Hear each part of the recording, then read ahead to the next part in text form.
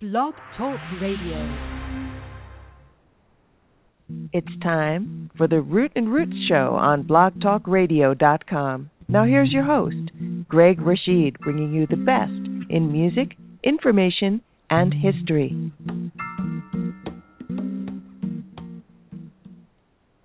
Well, I want to say good evening, everyone out there, or whenever you're listening to the show. It might be morning, afternoon, anytime. But this is Greg Rashid, the host of the Root and Roots Show, and you're listening to us live if you're listening at 6 p.m. Eastern Standard Time on Saturday.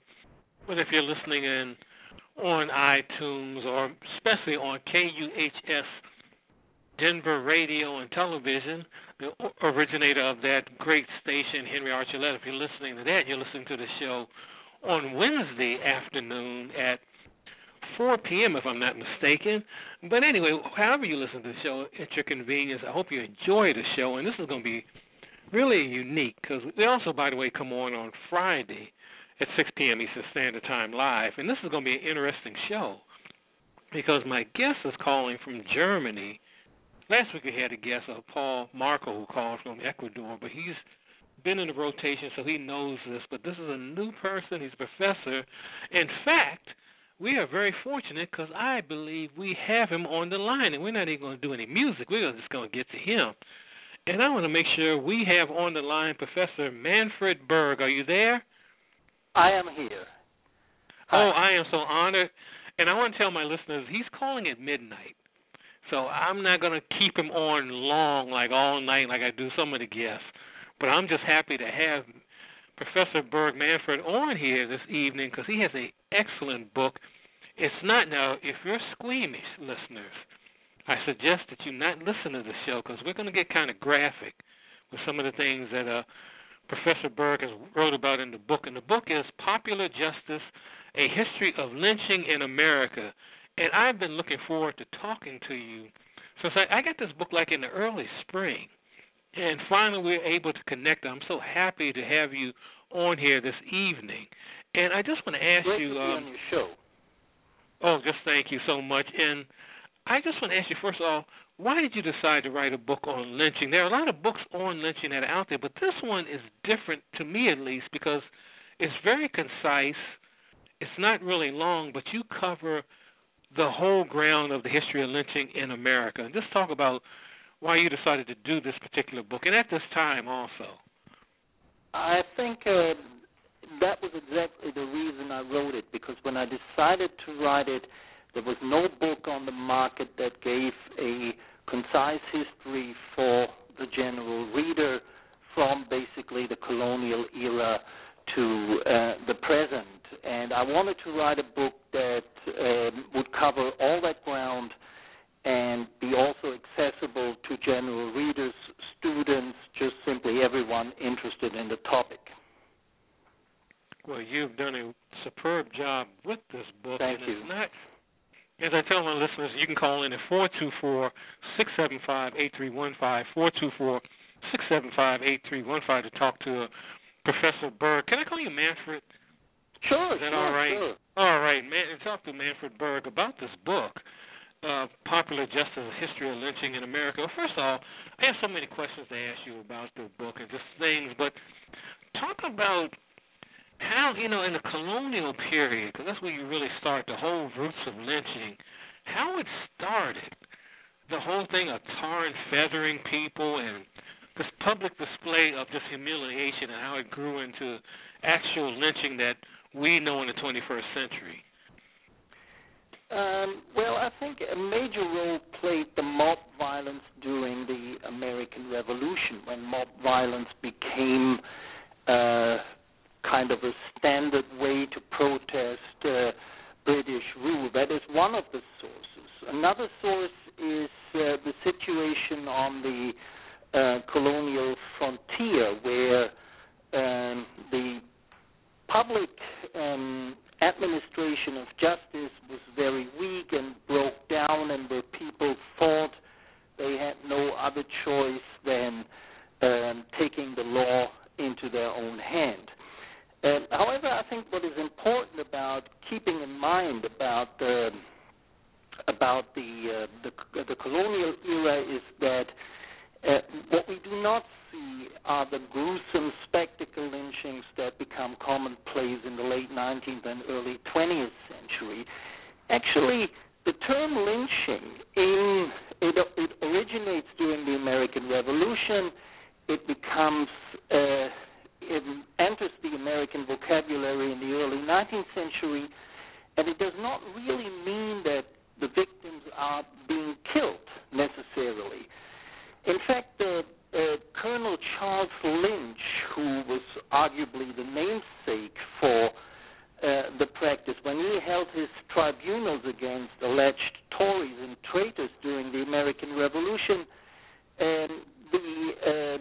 they actually tried to at least preserve kind of a modicum of due process, something that we will simply not see later on. Right. And that, what would possess, well, first of all, the whole mom rule thing and the whole thing of just humiliation during the colonial period gave way to this other form, which is, as we know about, based on the issue of slavery and having Africans brought over here and being punished by lynching. And talk about why, some of it's obvious, obviously, but in the book you really get into why this was a tool to keep Africans in line, more or less, to put that in parentheses. Slavery, I think, is certainly one of the root causes of lynching, in the sense that it established the idea in white Americans' minds that Africans were somewhat less than human, that they could be subjected to particularly cruel punishment, that also all whites basically had the right and the duty to control them. Also, I think what played an important role was the authority of the slaveholder to punish slaves at will. So they were, in a sense, removed from the public criminal justice system. However, lynching in the form that you mentioned and that we usually associate with the term today is something, this type of racial lynching becomes extremely widespread in the years after the Civil War, and particularly in the late 19th century. And it had a lot to do with, number one, with the desire of particularly the southern white population to control the liberated, around about 4 million former slaves, which they saw as a threat to their status and their economic interest in many ways. Also, obviously, the southern ruling elites had an economic interest in maintaining a pliable labor force.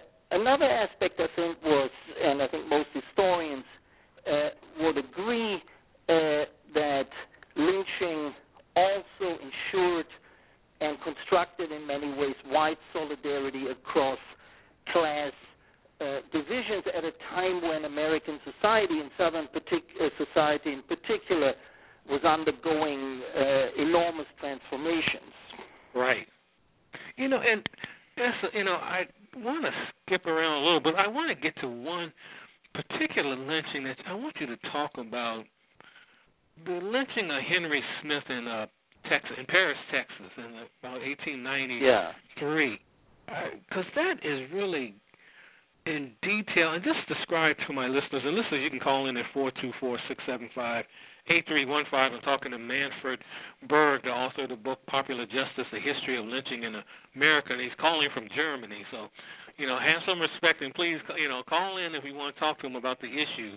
So talk about that particular lynching. Why did that one come about, and what happened afterwards? Because it's really, it's just, all the stories are sad, but that one that's one of the many that really got to me. It's a mind-boggling story.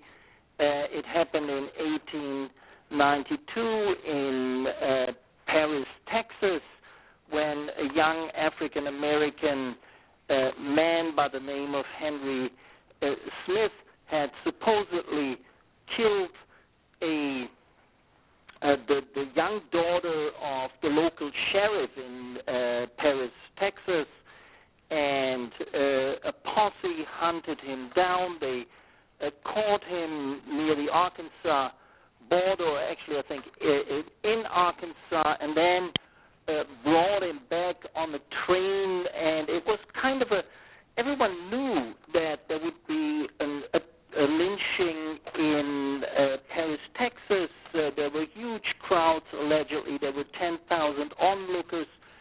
Actually, a lot of people from the vicinity of Paris actually boarded the train on which the posse brought back the unfortunate Henry Smith. And when he came to Paris, Texas, a scaffold had already been erected with somewhat facetiously, one might almost say, having the words "justice" painted on the scaffold, and then Henry Smith was tortured to death. I really spare your listeners the gruesome details. He was cut into pieces. People, onlookers afterwards, would scavenge for his body parts as souvenirs, and of course, no one was ever... If I could put you... I want you to stop right there, because that's not because of what you're saying, but I want to talk to you more about that, because you say it in the book. And this is something I've known for a long time, but you really get into this, because I remember stories from the 70s, when I was in college in the 80s, where there would be these stories where people would go into the homes, especially in the South, of seniors who had died who were in their 80s and 90s, and they would find many times a foot or a toe or, a finger in a drawer somewhere, and they found out that was actually an African-American's body part. And I want you to talk about why that was done. And one thing you mentioned in there is that the whole thing about people wanting to buy these parts. It is indeed unbelievable from our perspective. It is so gory and gruesome that we can hardly stomach it. But apparently at the time, it was seen, I would almost call it a trophy. It was lynching, particularly these spectacle lynchings, as it happened in Paris, Texas, and in other places, served the function of being sort of public rituals that strengthened the cohesion of the white community in a way by looking at these gruesome scenes, by participating in it, at least symbolically, and by scavenging these body parts, people became, in a way, asserted their membership in the quote-unquote moral community that had meted out the justice they saw fit. I think it is very important to point out that very few lynchers had any moral qualms about what they were doing. There was no such thing as regret or remorse. And that's the thing and I want to ask you about that, because you say it in a sentence like these are like upstanding citizens of the community, churchgoers, the business folk, the country store owners, just average school teachers who would be considered ordinarily the friendliest people you can meet. But in this instance, they forget all of that. And they can, and you don't explain this. And I was wondering if you've ever thought about what would possess a person who's this very faithful person, and 1 minute slice off another human being's parts and lynch him and all, and then the next day go to church and pray about forgiveness and all, and have no problem with that. I think people act very differently when they act as individuals and when they act in crowds. And when They act in crowds where they feel they are part of a larger force that does the right thing, that relieves them of moral doubt and of any moral doubt that they might have. Another thing is, I think, American lynchers historically are not exceptional. I think we would be mistaken if we assumed that the terrible things that happen in history, that they are perpetrated by perverts and somewhat distorted people for the most part. For the most part, it's actually ordinary men, and in the case of lynching, it's usually men who perpetrate these type of things, although women do play a role. But nevertheless, when, for example, you look at the members of Nazi execution squads, these were, in a way, ordinary people. And to some extent, they believed in it, just like American lynchers in the age of Jim Crow believed that they had to protect the white race from the quote-unquote black beast. So ideology, that is to say racism, played a key role, I would argue. But it also had a lot to do with the fact that as an individual, you would never be held accountable. You could expect to work, you could expect to act with impunity. That is another aspect. And it's just the idea, and looking at the pictures, not only in your book, but seeing pictures of folks gathered after a lynching, white folks, and they're just smiling, just happy and gleeful. They seriously believed they did the right thing. It was a spectacle. Also, I think some historians, and I think with good reasons, have argued that lynchings as spectacles were kind of a mass entertainment. There is a famous line by a contemporary journalist from Baltimore, Henry Louis Mencken, who once said that what the South really needed was better entertainment, so they would not have to. It was, of course, very acerbic and very ironical the way he expressed it, but he said, well, this is such a culturally deserted place, they just need better entertainment. Give them theaters and circuses and whatever so they don't have to lynch. Well, it was more than that, obviously. Obviously, but I think there's part of it certainly, there's more than just a kernel of truth in it. I think it is indeed these spectacle lynchings, as you mentioned. If you look at these people, it was, in a way, it was entertainment. In the way that public executions were entertainment. I make in my book, I make a very strong argument that lynching and the death penalty have a common history. Greg said that. Yes, and talk about that some more. That whole common history of the death penalty, because that's a very important point you brought up in the book.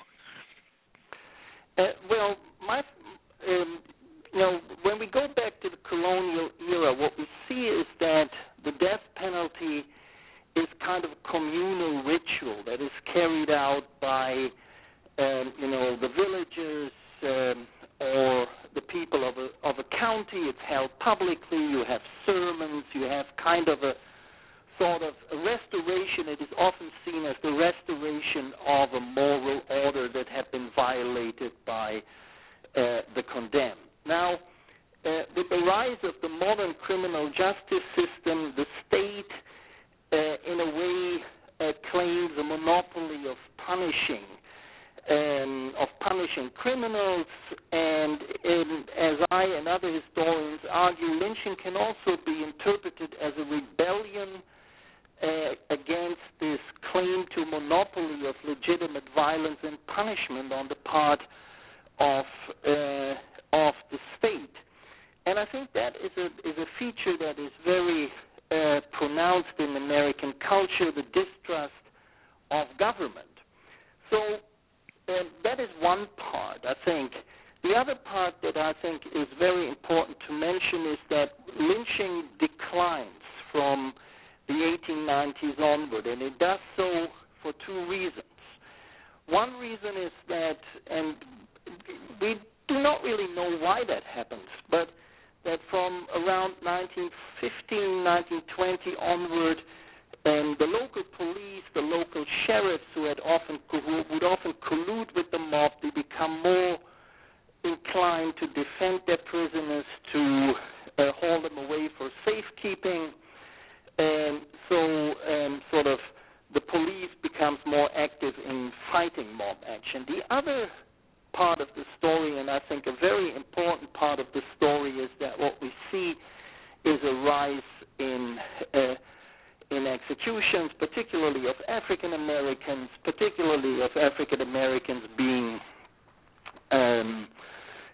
being condemned and executed for alleged rape. So in a way, and also, could I add a third component? Substitute. Yeah, go ahead.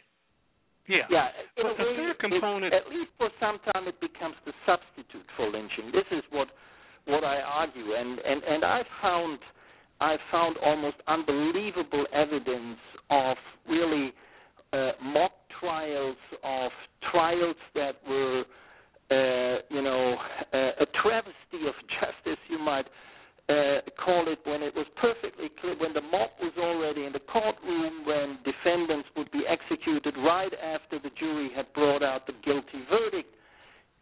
All of this had nothing to do with even a modicum of due process, but allegedly those were official executions that did not count as lynchings.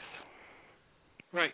A third component, which actually you say in the book in a sense, is folks like Ida B. Wells, the NAACP at that time, putting pressure on the government by releasing, especially Ida B. Wells, releasing these papers, documents, books about lynching that no one else was even dealing with at the time.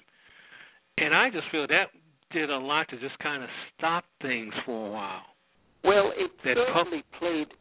I agree that it certainly played a role, and we really have to acknowledge the courage and the resilience of Ida B. Wells and other people, and the NAACP in particular, in fighting lynch law.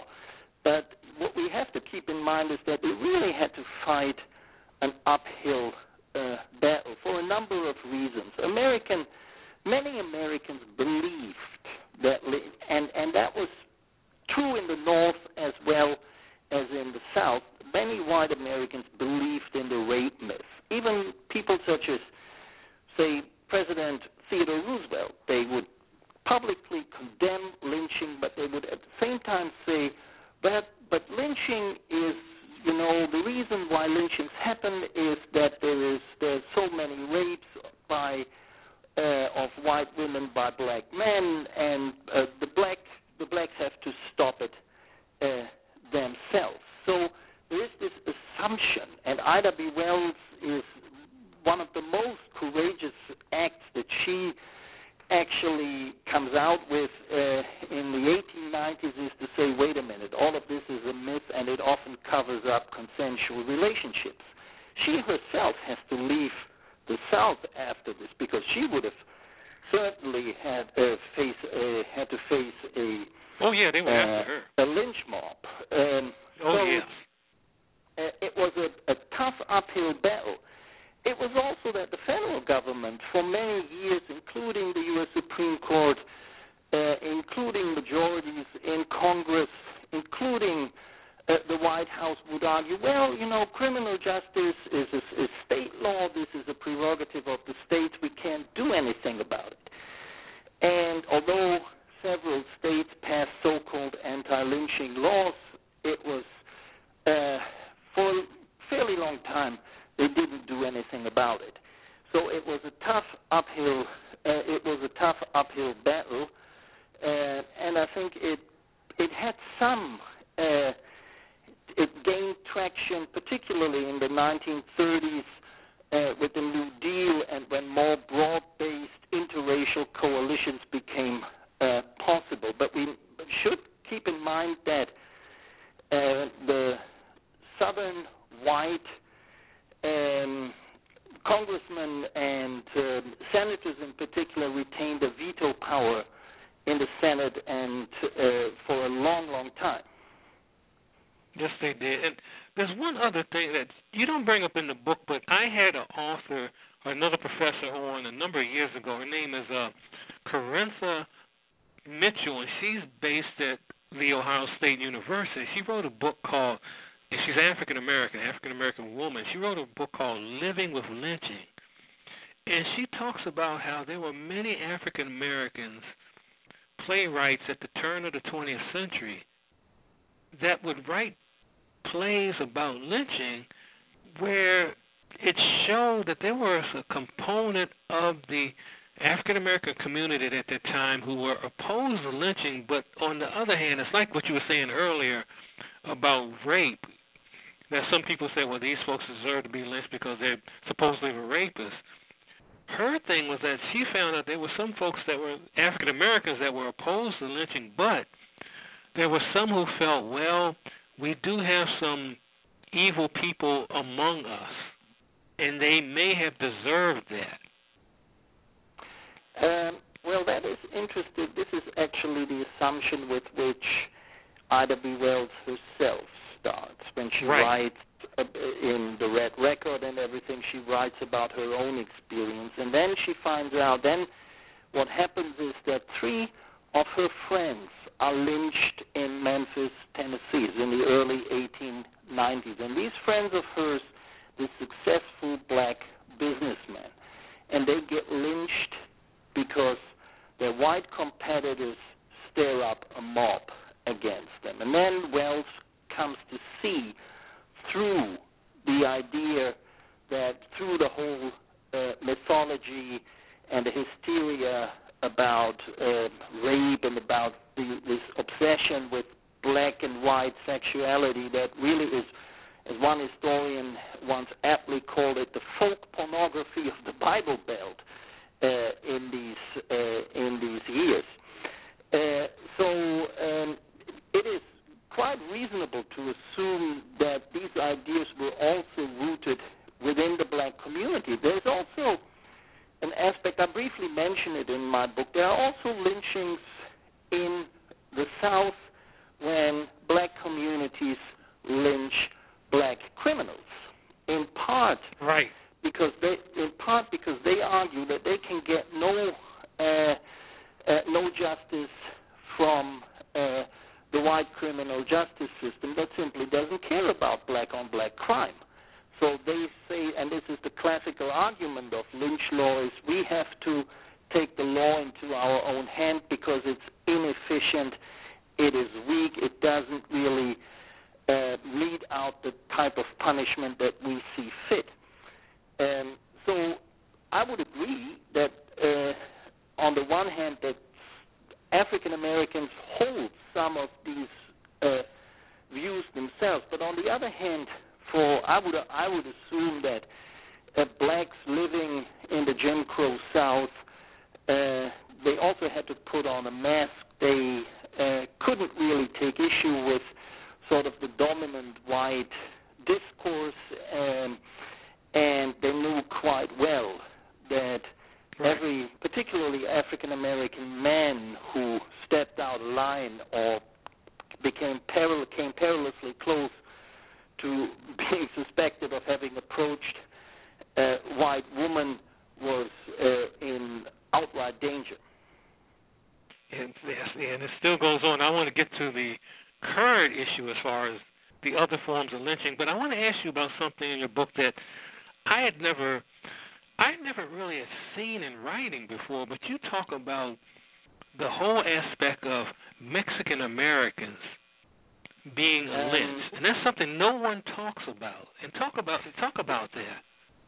Well, to be fair, I have to give credit to several colleagues, Professor Webb in England and Professor Kerrigan at Rowan University, whose work I'm using and with whom I've collaborated.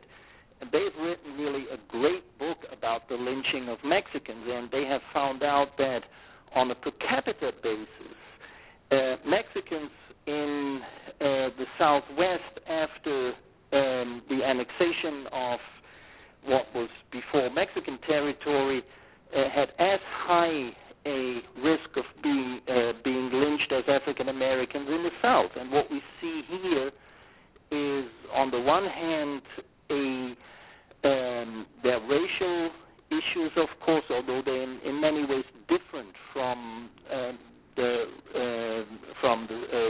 South. But it also has to do with the desire of Anglo-Americans to consolidate their rule in a territory that had belonged to the Mexicans. And so in a way it's comparable to what happens in the South after Reconstruction. It's an extreme instrument of social control. The Mexicans, of course, fight back. They can go across the border, and there's a lot of guerrilla fighting going on, and with atrocities on both sides. Right. And that's, I have to get a hold of the books that you were mentioning, because I really like to get into that issue more, because a lot of the folks that listen to this show are based in the Southwest, in particular Colorado, where I've lived for the past 20 years, and they will be fascinated to know that. It's a part of history that is not really taught in the schools out there, I can say in Colorado, in New Mexico, where a lot of these lynchings happen in New Mexico. And it would be fascinating, just to get those professors on also eventually and talk about that, because it's really a forgotten subject. It is, it's mainly black and white in this country as far as the issue of lynching, but there is this other segment with the Mexican-American community that's completely forgotten and ignored. So I'm just thankful that you brought it up, and the other folks that you mentioned have brought that up, too. Yeah, they've actually entitled their book The Forgotten Dead, and I think that's an apt title. The Forgotten Dead. I will work on getting those folks on here, because that's a very important component. Now, let's fast forward now to today, because you mentioned, and it keeps coming across in the book about taking the law in your own hand. Now, you don't mention in this book, because I guess this book was published before the whole issue of Trayvon Martin and George Zimmerman happened. Yeah. But I want you to talk about that. Go ahead. I think, it was published in 2011, so before the Trayvon Martin killing. But I mentioned another case at the end of the book that happened in 2006 in Pasadena, Texas, that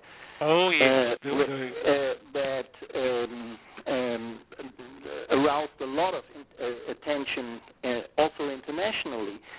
And the point that I'm trying to make is, although these incidents were not classical lynchings, they nevertheless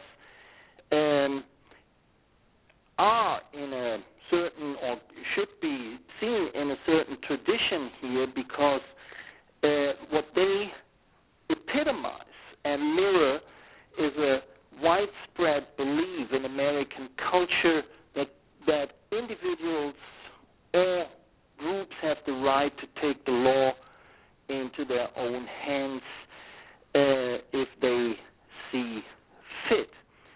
And this kind of sort of this vigilante tradition, as it has rightly been called, is something that is in fact very unique to the United States, at least among the major industrialized nations. And I think President Obama very recently pointed this out after the shootings in Oregon. It has to do with the easy, almost unlimited access to firearms. It has to do with the so-called stand your ground laws that tolerate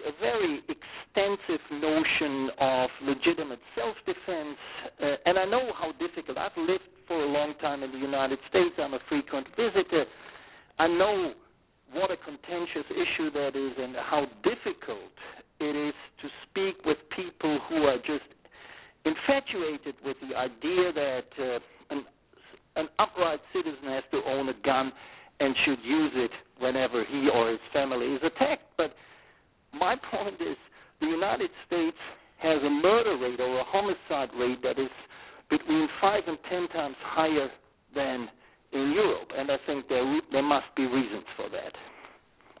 Yeah, definitely so. And, as you were saying earlier, and I could go on with you all night. I'm just, first of all, Matthew, I'm just grateful. Manfred, I'm so grateful that you spent all this time because I thought we were going to do maybe 10 minutes. And I'm just so grateful you've done this. But I'm going to be concluding this because the book, I don't want to give away a lot in this book. This book, first of all, should be in all history classes in this country, in universities and high schools, because it's very, it's just a part of the history. And as you say in the book, how there are so many people who don't want to, it doesn't matter what race, they want to forget that these lynchings ever happened. Meanwhile, you have issues like, go ahead, as you were about to say. Yeah, that is true. And I come from a country where, and I've grown up in a country where people wanted to forget about terrible history too. But it comes back to haunt you. It comes back to haunt you at some point. And as I mentioned at the end of my book, there have been attempts, particularly the very valuable exhibition by Mr. Allen on Without Sanctuary, that alerted and created a broader consciousness. But it is interesting that if you look at the historians, after lynching ceased as a public spectacle in the mid-20th century, there were no books on lynching for virtually 3 decades. And then that's amazing.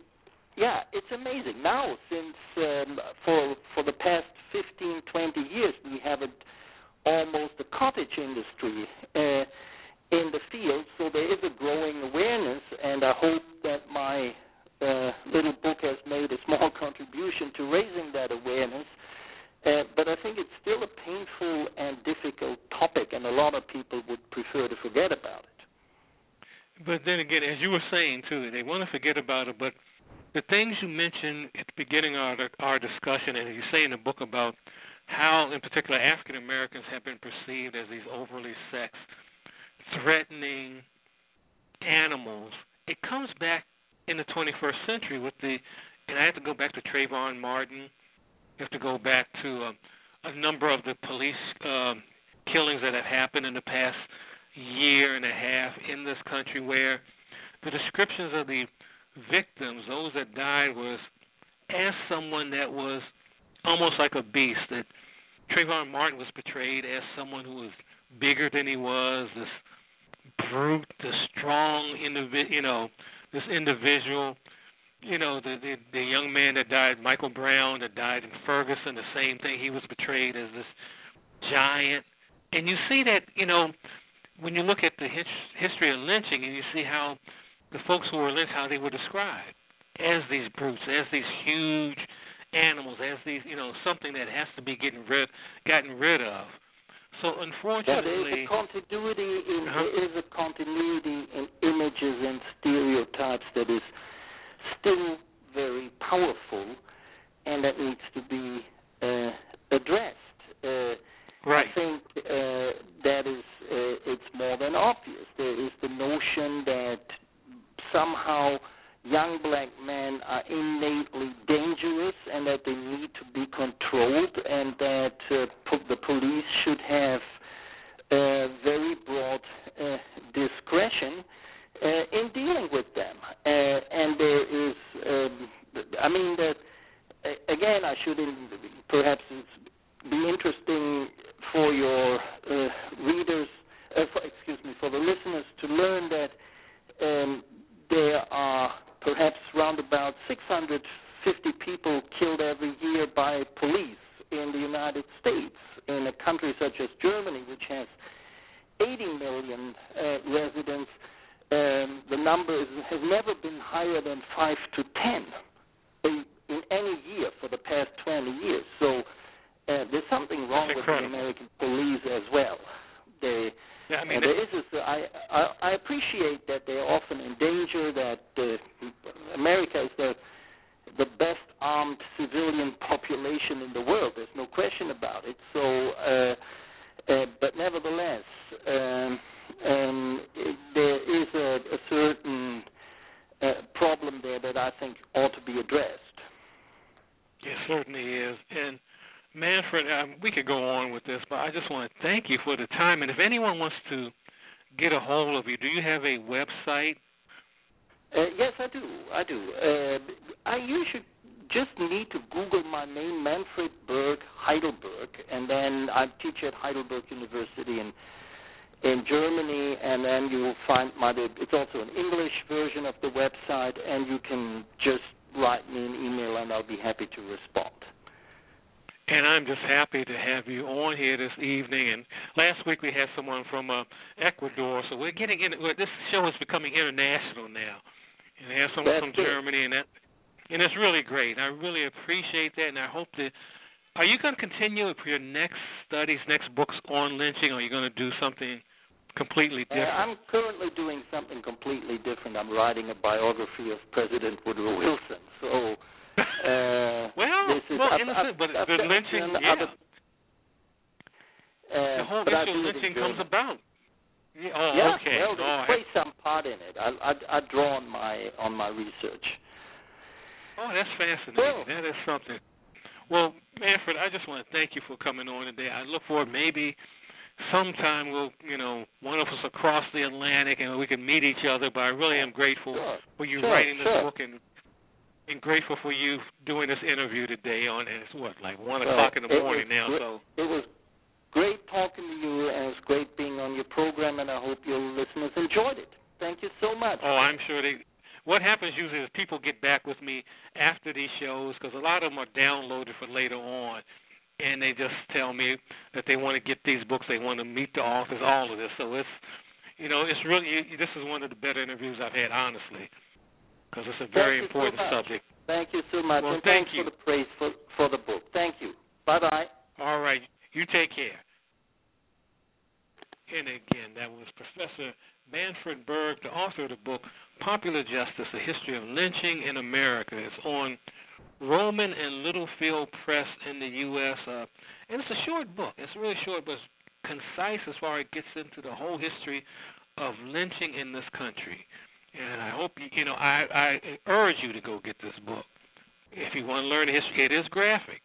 It is very graphic, some instances, but we're talking about lynching. We're not talking about, baseball. We're talking about something that's really, this is terrible. So I hope you enjoyed that interview, and I'm going to play it right now. Billie Holiday, Strange Fruit, because this is a song that she wrote talking about lynching back in the 40s on the Root and Root Show.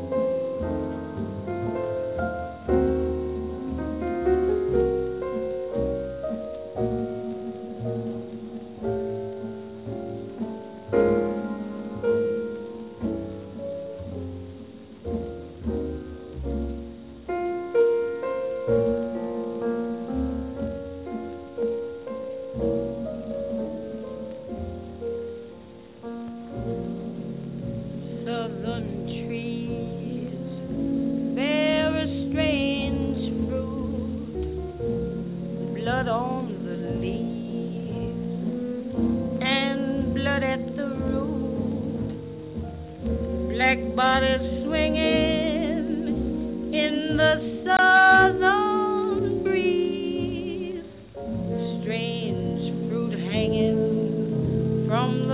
poplar trees.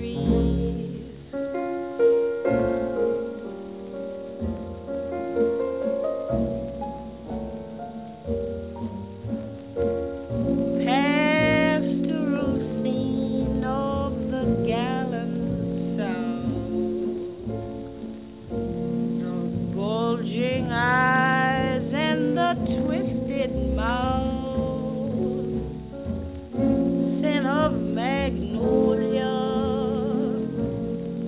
sweet and fresh, then the sudden smell of burning flesh.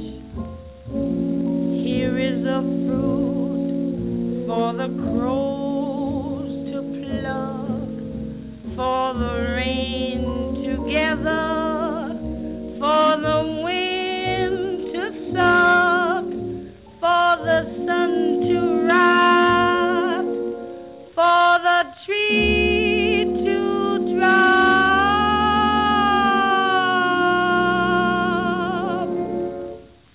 Here is a strange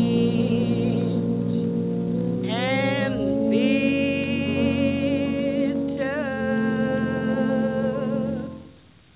crop.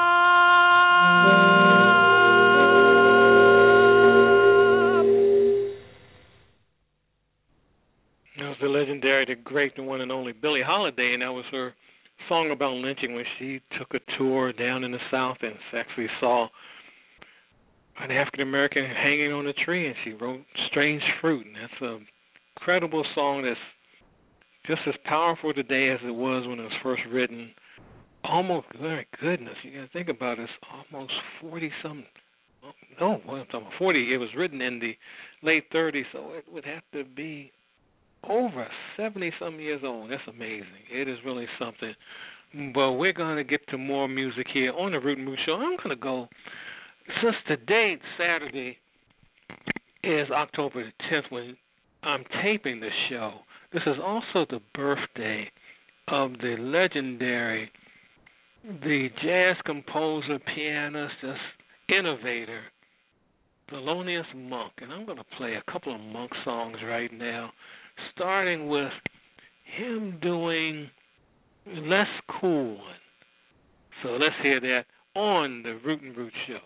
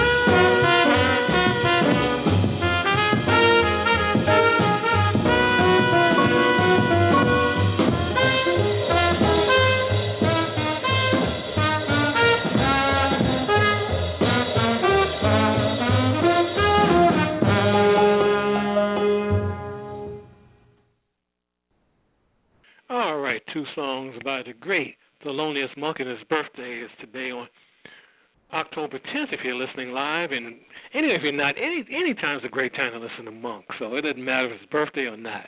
And that one was In Walked Bud, talking about Bud Powell. And before that, we did a Less Cool one.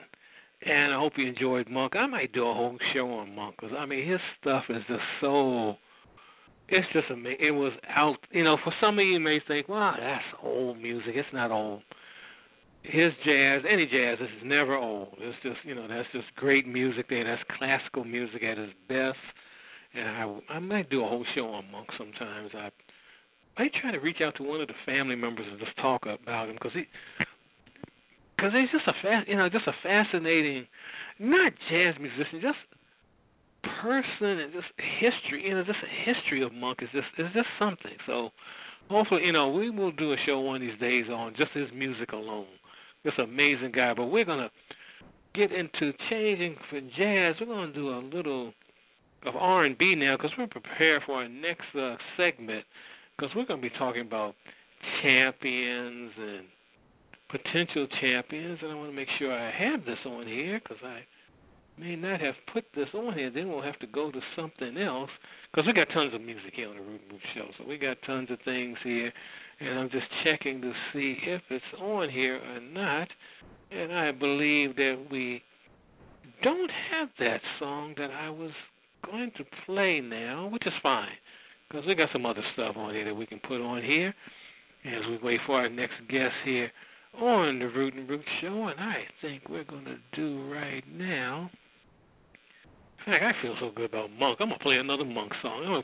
This is April in Paris, and this is Thelonious Monk, April in Paris.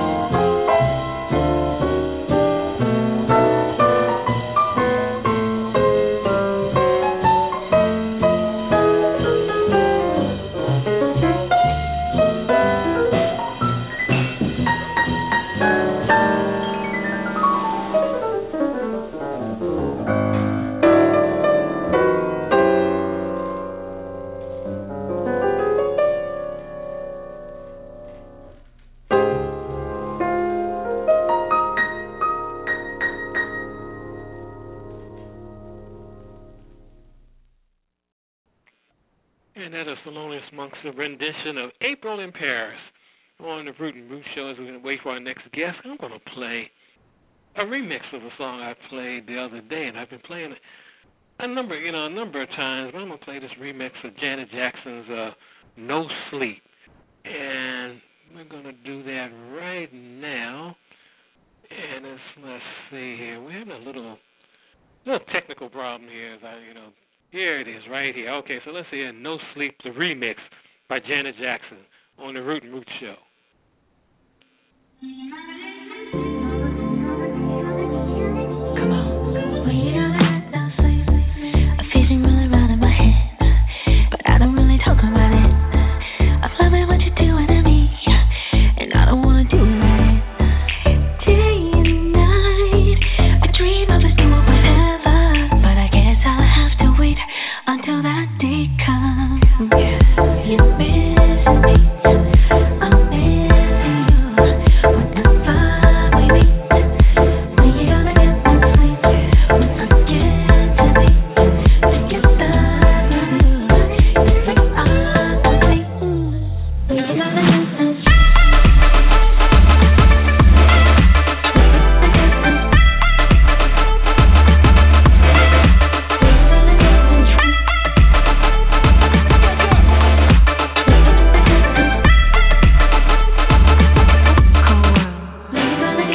I go my way, you go yours.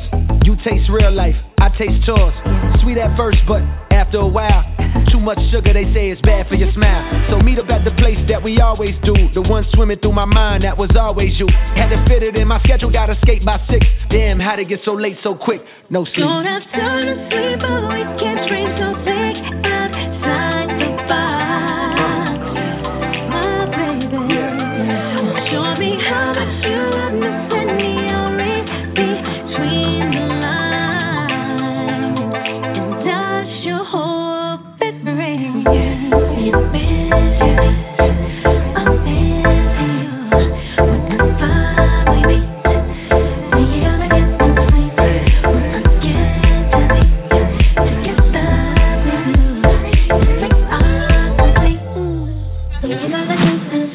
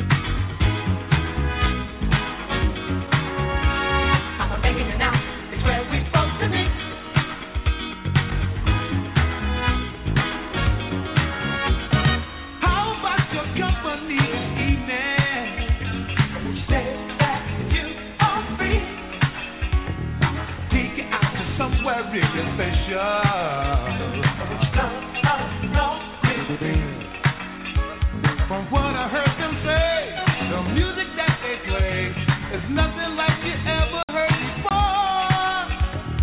Once you get to dancing, you can't stop your feet, 'cause the rhythm keeps in time. What you say now? Are you ready or not? It's only up the street. Everybody's dancing and everybody's on the beat. I'm begging you now, it's where we supposed to be. Everybody's dancing and everybody's on the beat. Are you ready or not? It's only up the street. Everybody's dancing and everybody's on the beat. Are you ready or not? It's only up the street. Everybody's dancing and everybody's on the beat. I'm begging you now, it's where we supposed to be. Everybody's dancing and everybody's on the beat.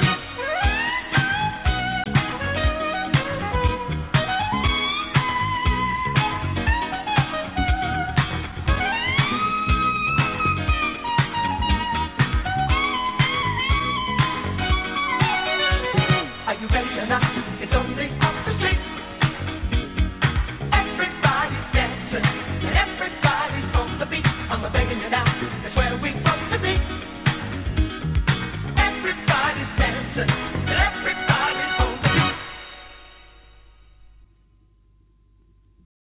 Oh, all right, everyone's on the beat here. That's BB and Q Band, and on the beat. Before that, we did Donald Byrd, the great Donald Byrd, the trumpet player, and Chains Makes You Want to Hustle. And before that, we did the remix of Janet Jackson and No Sleep. And there's someone on the line right now who never gets sleep at this time of year, and he's always up on the line changes and everything. He is on the beat, and he is the expert, I believe, in NHL hockey. And I'm talking about Matthew Collier. Are you there, Matthew? I am here. You know, the intro music that you always have for me, every time I come on, I'm always like, wow, he couldn't come into a cooler song. That was great. Well, I tried to do that for you, Matthew. And Matthew is one of the editors of the Hockey Prospectus. It's the new one that's out now, the Almanac 2015-2016, and he talks about the NHL season. I've been reading that publication for the past, since it came out, Came out, 6 years ago? Yeah, no, that's right. The first book came out about 6 years ago. So it's a little bit of a labor of love, man, but we're very proud to have it out. And I'm happy to have you on every year just to give us a preview. Well, the season's already started now, in the sense that we're into like 2 or 3 games with most teams. But I want to first all talk about, because we're going to segue. Keep in mind, too, as I always tell you, that even though I'm online now and I got folks all over the world actually that listen to the show and they make comments, it's directed at Colorado. So I want to start off by talking about the Avalanche. But before I do that, I want you to talk about this one theme that comes up in the book a lot. It is based on the Chicago Blackhawks and the whole issue of controlling the puck. Because that's a key thing that a lot of folks don't even understand what it means. It sounds simple, but just explain that puck possession. Yeah, that's a great question, and it's something that comes up all the time now in hockey analytics. Over the past couple of years, there is a statistic that measures the number of shots that each team, shot attempts that they take in a game, and compares them over a season. And really the idea is that if you're taking the most shot attempts in a game, that probably means that you have the puck the most, and the best teams tend to have the puck the most. And with the Chicago Blackhawks, over the last couple of years, they've been the best puck possession team in the NHL, and it should come as no surprise then that they have won 3 Stanley Cups in the last couple of years too. And it all sort of ties in together that they also have the most talented top-end players like Jonathan Toews and Patrick Kane and Duncan Keith, who are all considered superstars in the league. And, you know, it's kind of common sense in a way that the best players are able to control the puck the most and do the most with the puck, and therefore they end up scoring the most. It's not a perfect metric by any means.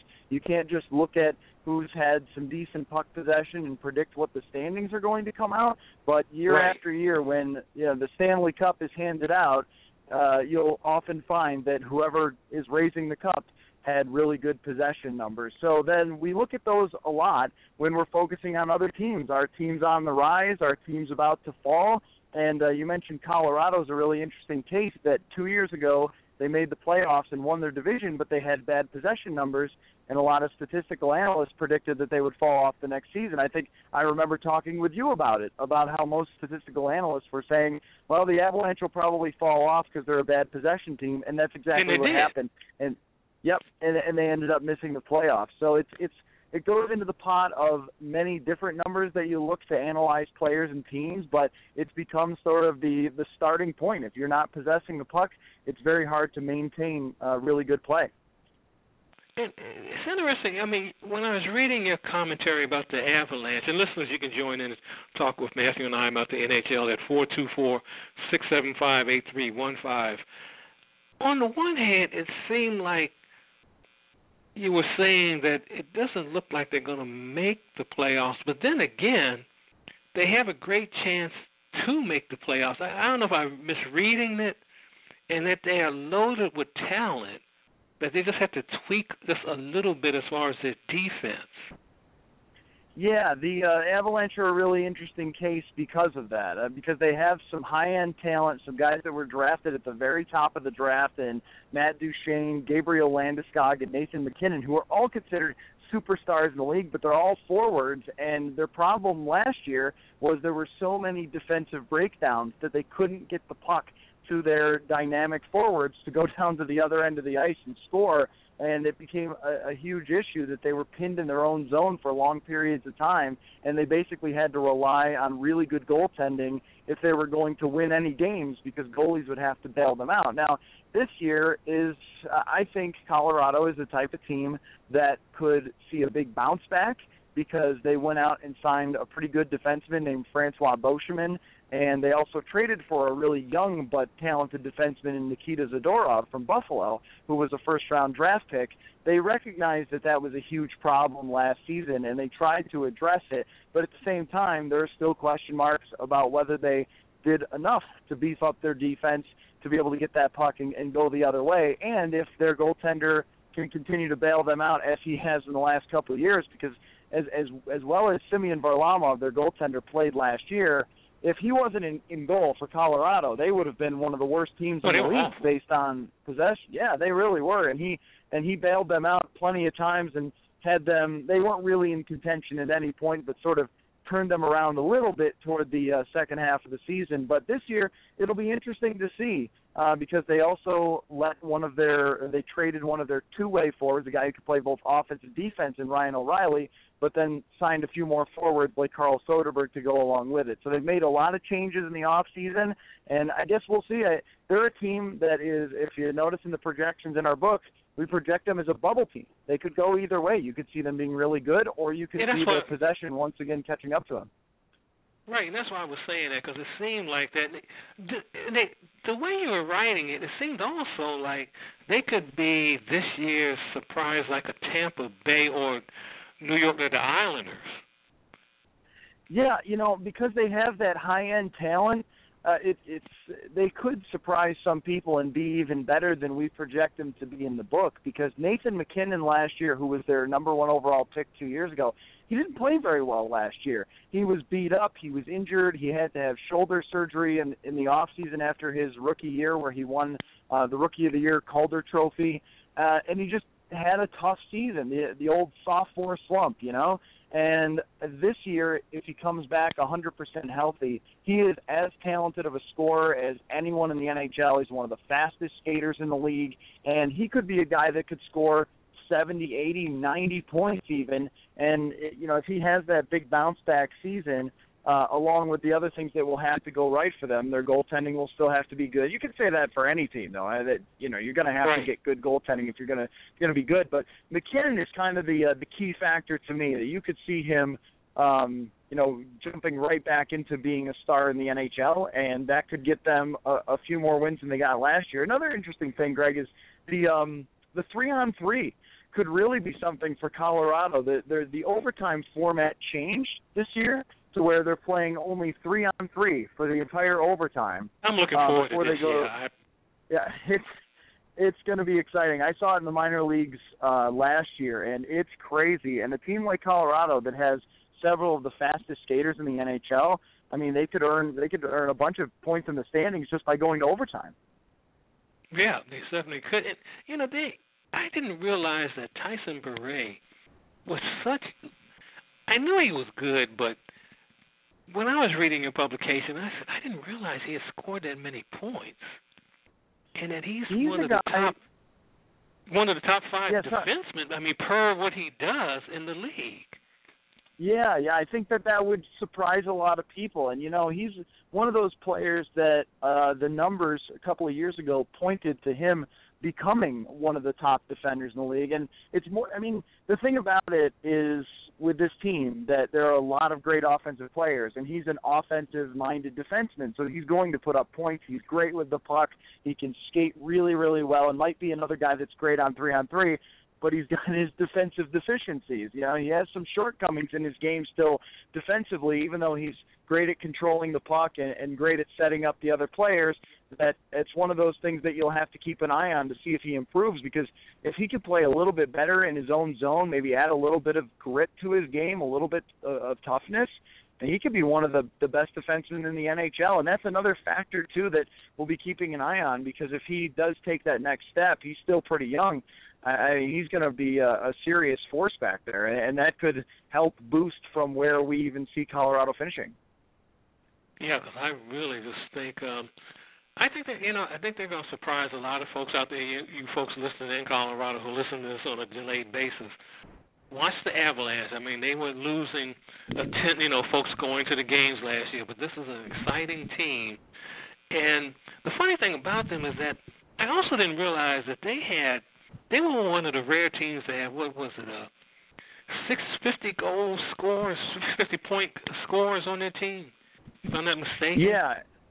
Yeah, no, I think that's right. And, the thing that you mentioned about your fans, your listeners in Colorado and going to the games is that I had a chance to see Colorado in person a few times last year. And let me tell you, man, like, even if they lose, it's fun because they're so up-tempo, They're so fast, they have so much talent. They may give up goals, but it sort of feels like old-time hockey. I mean, most hockey games now finish 3-1 or something like that, but every Colorado game it seems like finishes 6-5. So if you're an Avalanche fan, or maybe even, I feel like those are the types of games where you don't have to be a huge hockey fan to just try it out, and it ends up being fun. And that's, whether you're talking about, are they a Stanley Cup competitor? I don't know, but I know that if you were asking me what teams I'd like to just go see on a nightly basis, Colorado would be toward the top of my list.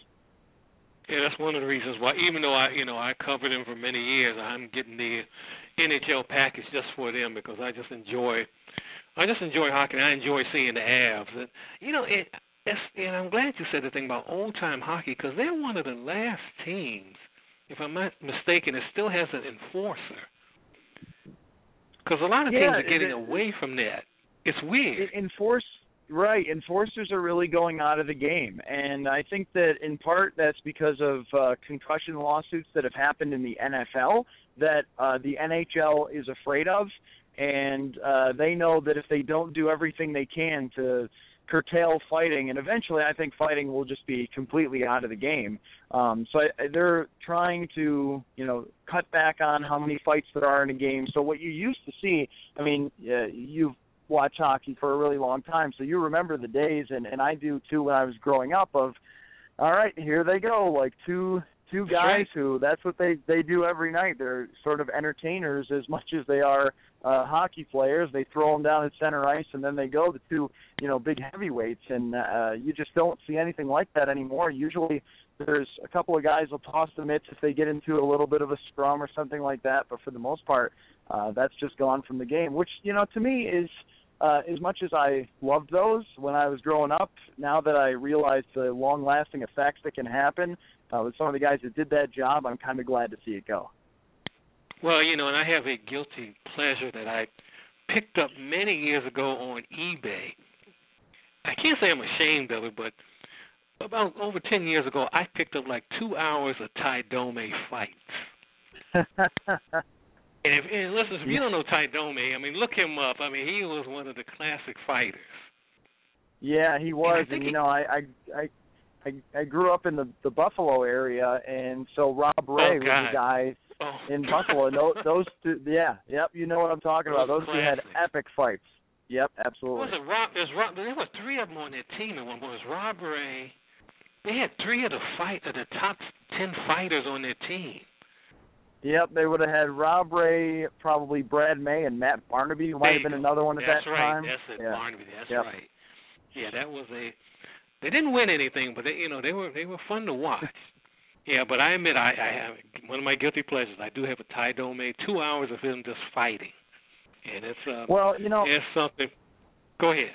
Well, I think that there's a lot of people that are in your shoes, though, that, you grew up watching the hockey fights, and there was a part about it that you really loved, and, still, if there's a fight that happens, sometimes there's an energy in the arena that, just can't really be matched, but at the same time, I think you don't need to feel bad that you used to love the fights, but also recognize, well, those really just don't belong in the game anymore. You know what I mean? That we've changed and adapted. It's the same thing with the NFL. You used to love to see a wide receiver go up to catch a pass and get laid out, but now when you see it, you go, oh, that's not good. That's not what you want to see, and that's why they've changed the rules. So, I don't think it needs to be something that you feel bad about. We just didn't have the information at the time. And also, too, and I knew anyway. I already knew it was bad. That's why it was a guilty pleasure. But and you look at Olympic hockey. During the Olympics, no fighting, none of that. Pure game, and it's beautiful. It's just a great game to watch. So it's fighting doesn't have to be in the league anymore. It's it's in the past. Hopefully, it will be in the past in the next 5 years, maybe less than that. They'll just ban it completely. But let's talk about, last year you were right on point. We were talking earlier about the Tampa Bay team as far as, being one of the contenders, ended up being a contender for the Stanley Cup. Who do you see as a surprise this year? As a surprise, it's sort of funny because they've gone so much under the radar that my surprise team for this year is the San Jose Sharks. They didn't make any huge movements in the off season. They added some subtle pieces, a solid defenseman from Pittsburgh that they added, but they changed their coach. And I think they had the same coach in Todd McClellan for a really long time, and they had a ton of success under him. But as you know, in sports, sometimes the message eventually just gets stale if you've got the same coach and the same players and you don't win a Stanley Cup, or even sometimes you do win a Stanley Cup and the message still gets stale. And I think that's what happened last year in San Jose. There were a lot of untimely injuries for that team as well, and I think they're ready for a big bounce back here. They also had bad goaltending last year, and I feel like sometimes I'm ringing the same bell over and over by talking about how important goaltending is. But the goaltenders have the biggest statistical impact. It's hard to predict sometimes on who will be good and who won't, but there's no question that the goaltender can make the biggest impact on your team. And they traded for a goalie from the Los Angeles Kings named Martin Jones, who had been Jonathan Quick's backup. And I have really high hopes for this guy. He had great numbers in a small sample size playing for the Kings. He had great American Hockey League numbers in the minor leagues. He's 6'4", and he's still pretty young. And I think that if the team starts to buy into a new coach and maybe a new leadership there in the locker room, they named a new captain to go along with a couple of their nice solid additions. They also added a really good two-way forward who's a veteran who's been around it in Joel Ward, who's a really nice player too. So they went out and they made Yeah, right. You would be familiar with him, and you know that he's known for his playoff play and some clutch goals, and also just being a solid all-around player. So they made some nice additions, and I'm thinking that they might come to surprise people who had declared them dead after last year. Now, and let's talk about the Caps, because that's where I'm based right now. Is this it for them? Are they? I'm beginning to wonder if after what happened to the baseball season, if the Washington Nationals caught what the Caps have had, whatever disease they have. And I'm wondering, will the Caps do anything this year, or are they just going to have the same pattern that they've had since I started watching them in the late 70s? Well, You mentioned just their history, and it's kind of amazing all the things that have gone wrong when they've gotten to playoff time. I mean, one year they were clearly the runaway best team in the league, and then they ran into a really hot Montreal goaltender, Yaroslav Halak at the time, who shut them down and ended up winning, I think, in the seventh game. They've had everything that could go wrong has possibly gone wrong for the Capitals in the playoffs. But a lot of people are predicting them to be a team that goes to the Stanley Cup this year and finally gets it done. And they made a big trade in the offseason to get TJ Oshie, who right. You mentioned Olympic hockey fans might remember for his famous shootout game against Russia.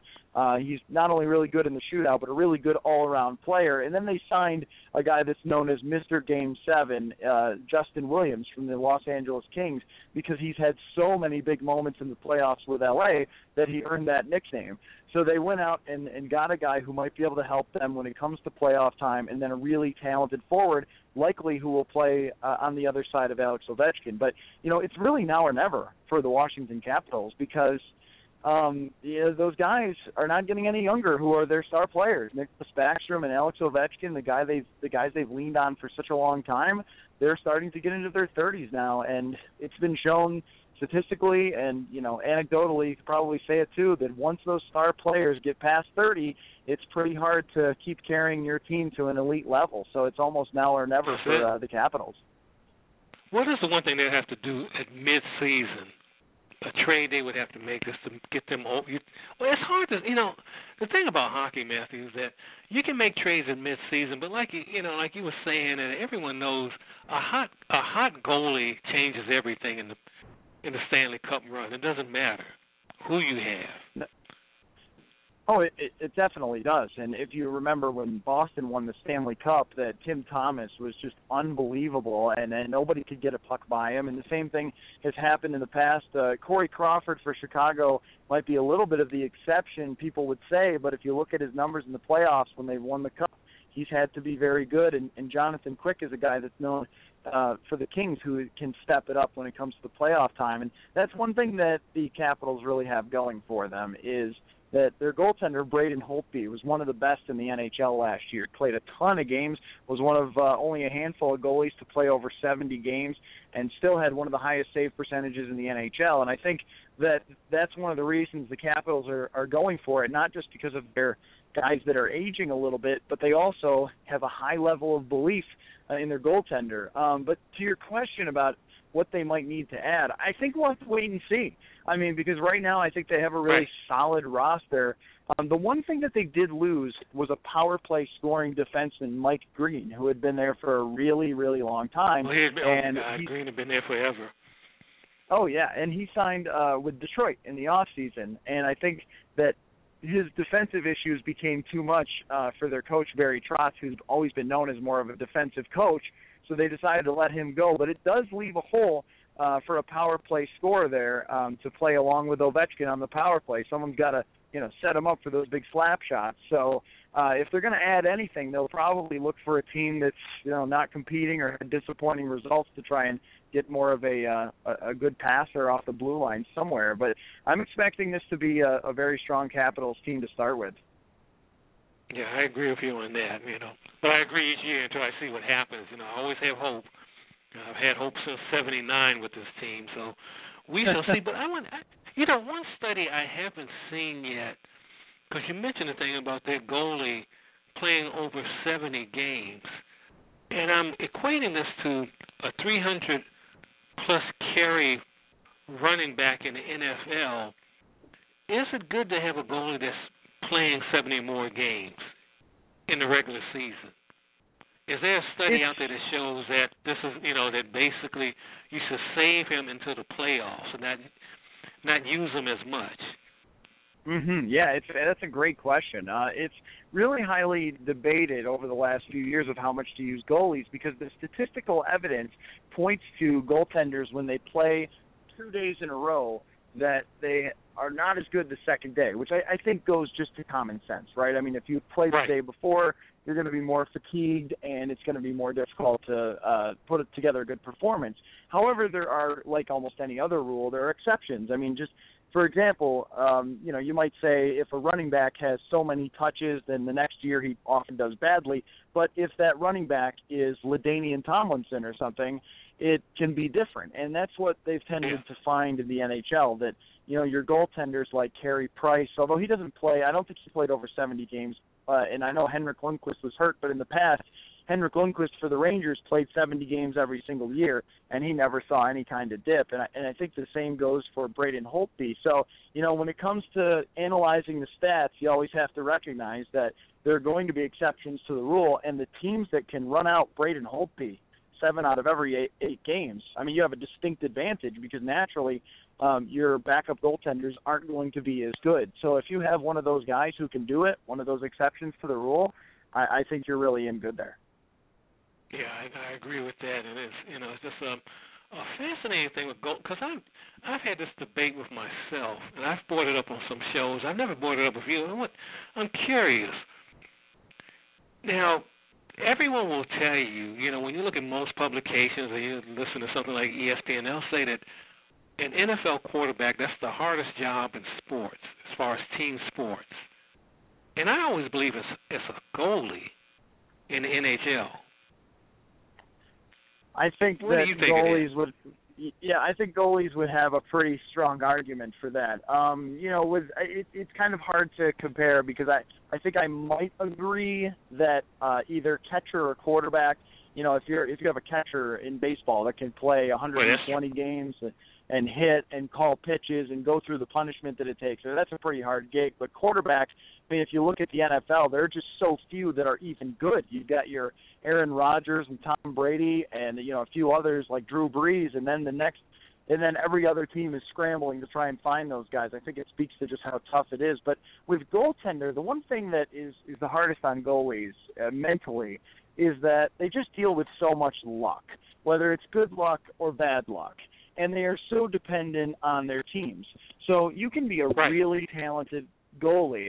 You can you have all the tools. You can be 6'5", you can be athletic, you can be quick, you can read the puck well, and then pucks sometimes just bounce off players' butts and go in the goal. And sometimes it's like, what are you gonna do? A puck just went off somebody. It's not really your fault. But when you look at the numbers at the end of the season, you go, hey, that guy had a down year, but maybe because we're still dealing with a sample size that's not humongous or enough to really decide on based on one season. So you could be a great goalie and play one season and have some bad luck and then never get a chance again. And I think that's really, really hard there. And then, if your defense doesn't play well and gives up easy scoring chances, there's only so much that one man can do back there. And, again, it's the same thing where, I know goalies who played for the Buffalo Sabres who finished 30th place 2 years in a row. They didn't exactly perform that great over the last few years. Well, big surprise because they had the worst team in the league, right? And so those goalies might actually be really talented, and if they were playing for, a great team, then they would step up. So I think it's different in that way than almost every other sport and every other position, and that's what makes it unique, and that's what also makes it really, really challenging. Yes, it is something. Before we get to your prediction, and it's hard to be, unlike the other sports, it's hard to say who's going to be the Stanley Cup champions, who's going to be in the finals. It's just, for me, for hockey, at least, it's just hard just because of the hot goalie and all the other factors. But before we get to that, I want you to talk about, because I have not seen him play yet, but is Connor McDavid that good? Is he the new Gretzky, Crosby? Is he that good? I think the answer is both yes and no at the same time. Now, I have seen Connor McDavid a number of times. His junior team actually played close to where I live, only about 2 hours away. So I saw him play a few times. And in terms of his talent level, he is absolutely on the level of Sidney Crosby and Wayne Gretzky. He is the fastest player I think I've ever seen. He is one of the smartest players I've ever seen, and he is a guy that plays at so much of a next level. Maybe your best comparison is maybe he doesn't play exactly like this guy, but in terms of just the speed and how intimidating it is to opponents, it's like Alex Ovechkin, where when he is coming with the puck, he is at the type of speed that most players can't even skate at when they don't have the puck. and he is such an intelligent player. He's got amazing vision. He's a tremendous passer, and he can score, and he's a very competitive kid as well. But the thing is that with hockey just in 2015, it's not like it was when Wayne Gretzky was like Connor McDavid. It's changed a little bit. The competition is much more difficult than it used to be. There are far fewer power plays and opportunities to score 100 points or 200 points as Wayne Gretzky did. So I wouldn't expect that Connor McDavid is going to score any sort of record-breaking numbers. But as we go forward and he grows, he's still a little bit of a scrawny kid at the moment. But as he grows, especially look for him in his second to third year to become, if not the best player in the league, one of the top 5 players in the league. But I fully expect McDavid, after 3 years when he starts to get into his prime, to be the best player in the NHL. I'm going to hold you to that. I'm going to look at Edmonton very carefully this year. I got to see this kid play. So let's get to who you're picking potentially to get into the Stanley Cup Finals. Yeah, I think the obvious pick in the Eastern Conference, and I wouldn't go against it, is the Tampa Bay Lightning. I mean, they are so stacked from top to bottom, and they just keep getting better as they've had this amazing prospect system that they've moved players up. Year after year, it seems that they have some new great prospect, and they've got another one who's going to play a lot more this year, Jonathan Drouin, who they picked third overall just a couple of years ago, and he's sort of coming into his prime. They've got Steven Stamkos, who has scored 60 goals before, their top forward. They have Victor Hedman, who is a likely or one of the top most picked for the Norris Trophy for the best defenseman in the NHL. And then they don't just have one solid goalie, they have 2 solid goalies. So their starter won't have to play those 70 games that we were talking about. They also have a prospect goalie who's really highly thought of as going to be the backup this year. His name's Andrei Vasilevsky, maybe a guy to watch. He could even steal the starting job if he plays really, really well. They were the best team in the NHL, in my opinion, last year in the regular season, and the Chicago Blackhawks beat them out. In part because the Blackhawks had lost Patrick Kane for a long stretch of time, and that had hurt them in the standings. But I thought that Tampa Bay had a great chance last year to win it, and they're the easy pick in the East this year. In the West, it's a little more complicated because the Chicago Blackhawks made some moves this offseason to deal with their salary cap issues, and a lot of people think they might not be as strong as they were in the past. I tend to think that they will be a very strong team, but a lot of people are pointing to the Anaheim Ducks, who were in the Western Conference Final Game 7 last year, that it might be their year to just take that one extra step. And, you know, I don't know that I would go against that, but the West... Yeah. The West is really unpredictable right now. I mean, I don't mean to cop out. I think that would probably be my pick, Tampa Bay against Anaheim, but there are a lot of teams in the Western Conference that are stacked that you could see really stepping up to the plate there. That's something. Well, I'm going to have you back on mid-season, and we'll just go over this and see what happens with the season. But, Matthew, I just want to thank you, as always, for coming on here and giving great advice, and you're one of the experts out there on the NHL. If anyone wants to reach you, you have a website and anything else that people can get a hold of yet? Yeah, absolutely. If you want to check out the book or a lot of our other work, hockeyprospectus.com is the best place to do it. And I also write a weekly stats-based column for ESPN Insider as well. So you can check that out and follow me on Twitter at MatthewWGR. And I just want to say I always appreciate your questions. I think you ask some really great questions that make me think over here too. So I always appreciate coming on with you. Well, I appreciate that because I love hockey. You can't, and I have to say that, and I never asked you this, but I always tell folks hockey is a great game to watch, but you have to look at it in person. I'm going to get the NHL package, but it's so hard to look at it on television. It's just hard. You have to see it in person to really appreciate it. Yeah, I think if you're one of the people that grew up with it from like a really young age, like me, I grew up in and still live in the Buffalo area, so you're talking about cold weather, ice hockey, those sort of things, that it's not as hard to watch on TV. But if you're semi-new to it and trying to give it a try, then go find a game. I mean, it doesn't even have to be an NHL game. I mean, it could be a college game. It could be, a minor league game.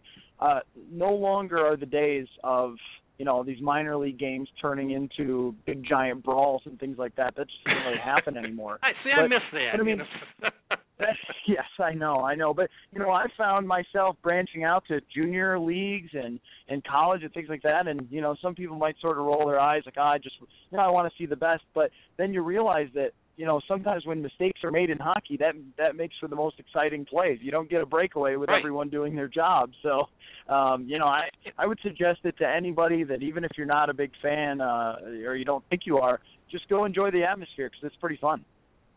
It definitely is. And Matthew, again, I just want to thank you for being on. We're going to have you on again at mid-season. Just thanks so much, and you take care. All right. Thanks, man. I appreciate it. All right. Anytime. And again, that's Matthew Collier. He's one of the editors of the book, The Hockey Prospectus, 2015, 2016, and they've been going on for 6 years now. Great information. And if you're a novice and you just don't know, and I say this every time I have morning, but if you're a novice, don't know anything about hockey, you want to learn something, I would pick up the book. I would read some of his columns. And like I said, if you can't get to a pro game, because it's exorbitant to see a game, and it's hard to look at it, like I said, on television. I try, but it's just hard. I want to get the package and look at it on my computer, on my tablet, but it's just hard. You have to see it in person, really appreciate the beauty of the game and what's going on and how athletic the guys are skating, skating that hard and doing what they do in that short amount of time that they're on the rink. And it's just amazing. But anyway, that's my spiel for the NHL and hockey in general. But I hope you enjoyed that interview, and we're going to get to more music here because, we're getting ready to get out of here in a minute. So I'm going to go back to the late 20s, and we're going to do Louis Armstrong. And this is Kicking the Gong Around. And he's actually talking about drugs on this. So let's hear this on the Root and Root Show.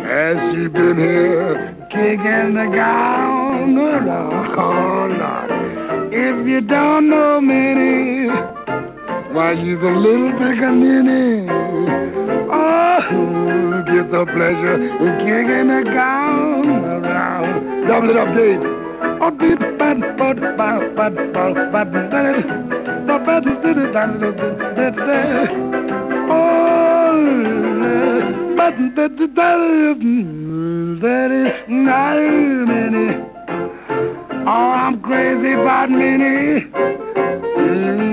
Look at that gal kicking the gong around.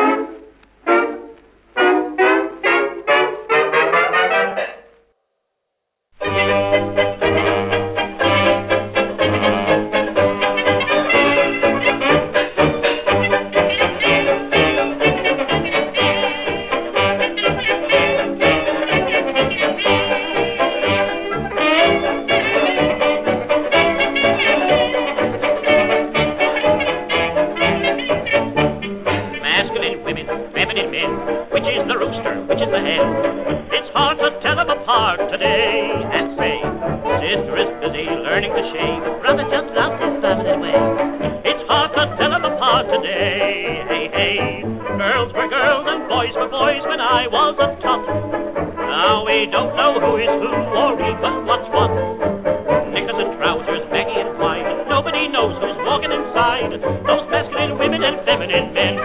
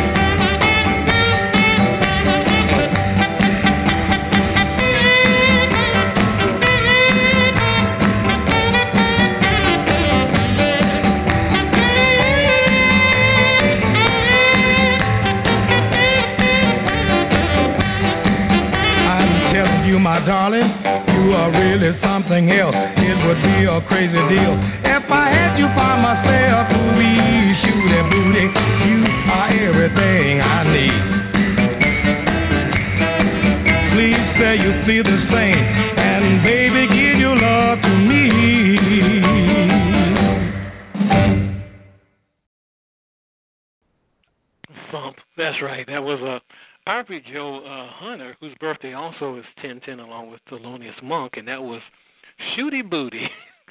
And before that, we did the Savoy Havana Band, and that was Masculine Women, Feminine Men, and that was from the early 30s.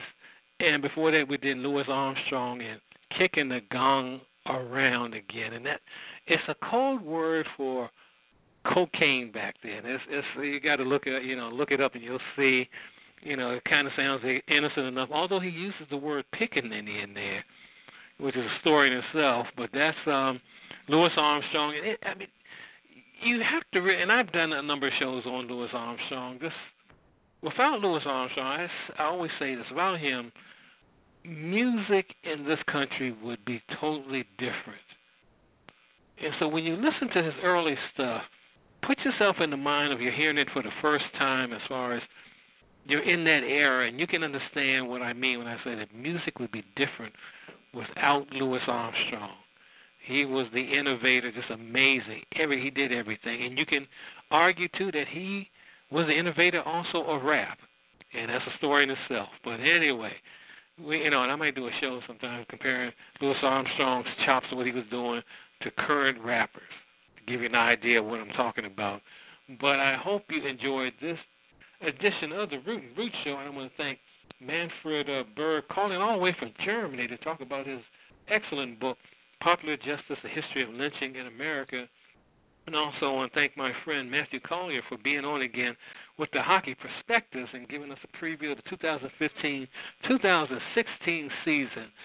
And I just hope you just enjoy the show. And I want to thank all the folks who are following us on Twitter at hashtag Unifics, UNIF as in Frank, IC, S as in Sam. On Facebook, Greg, Greg, last name Rashid, Rasheed. Also, people who send in comments and potential topics I can use on the show. They go to blogtalkradio.com and look for the message area of Root and Root Show. You look for that and you'll see it there. You'll see where you can leave your messages. And I just want to thank everyone and the growing list of folks that are supporting this show. And if you want to do some advertising on this show and become a supporter, just go to those places I mentioned. But this is Greg Rashid again, and I want to say go in love and go in peace. And you may not agree with everything that was said at the Justice for All march that happened today. You're hearing this last week, but there was a lot. One thing I love, I was there for a brief time, enough to see that there was a lot of unity out there and a lot of folks getting together, enjoying themselves, and that's very important. You can ignore the messages on the podium, but to see the fellowship of all folks, all races, all men and women out there, children, it's just really great. So that's what I came away with being out there. But anyway, this is Greg Rashid. Go in love and go in peace. We'll see you next time on the Root and Root Show. Just give someone a smile, give them a hug, and just help someone along the way. So we'll see you next time on the Root and Root Show.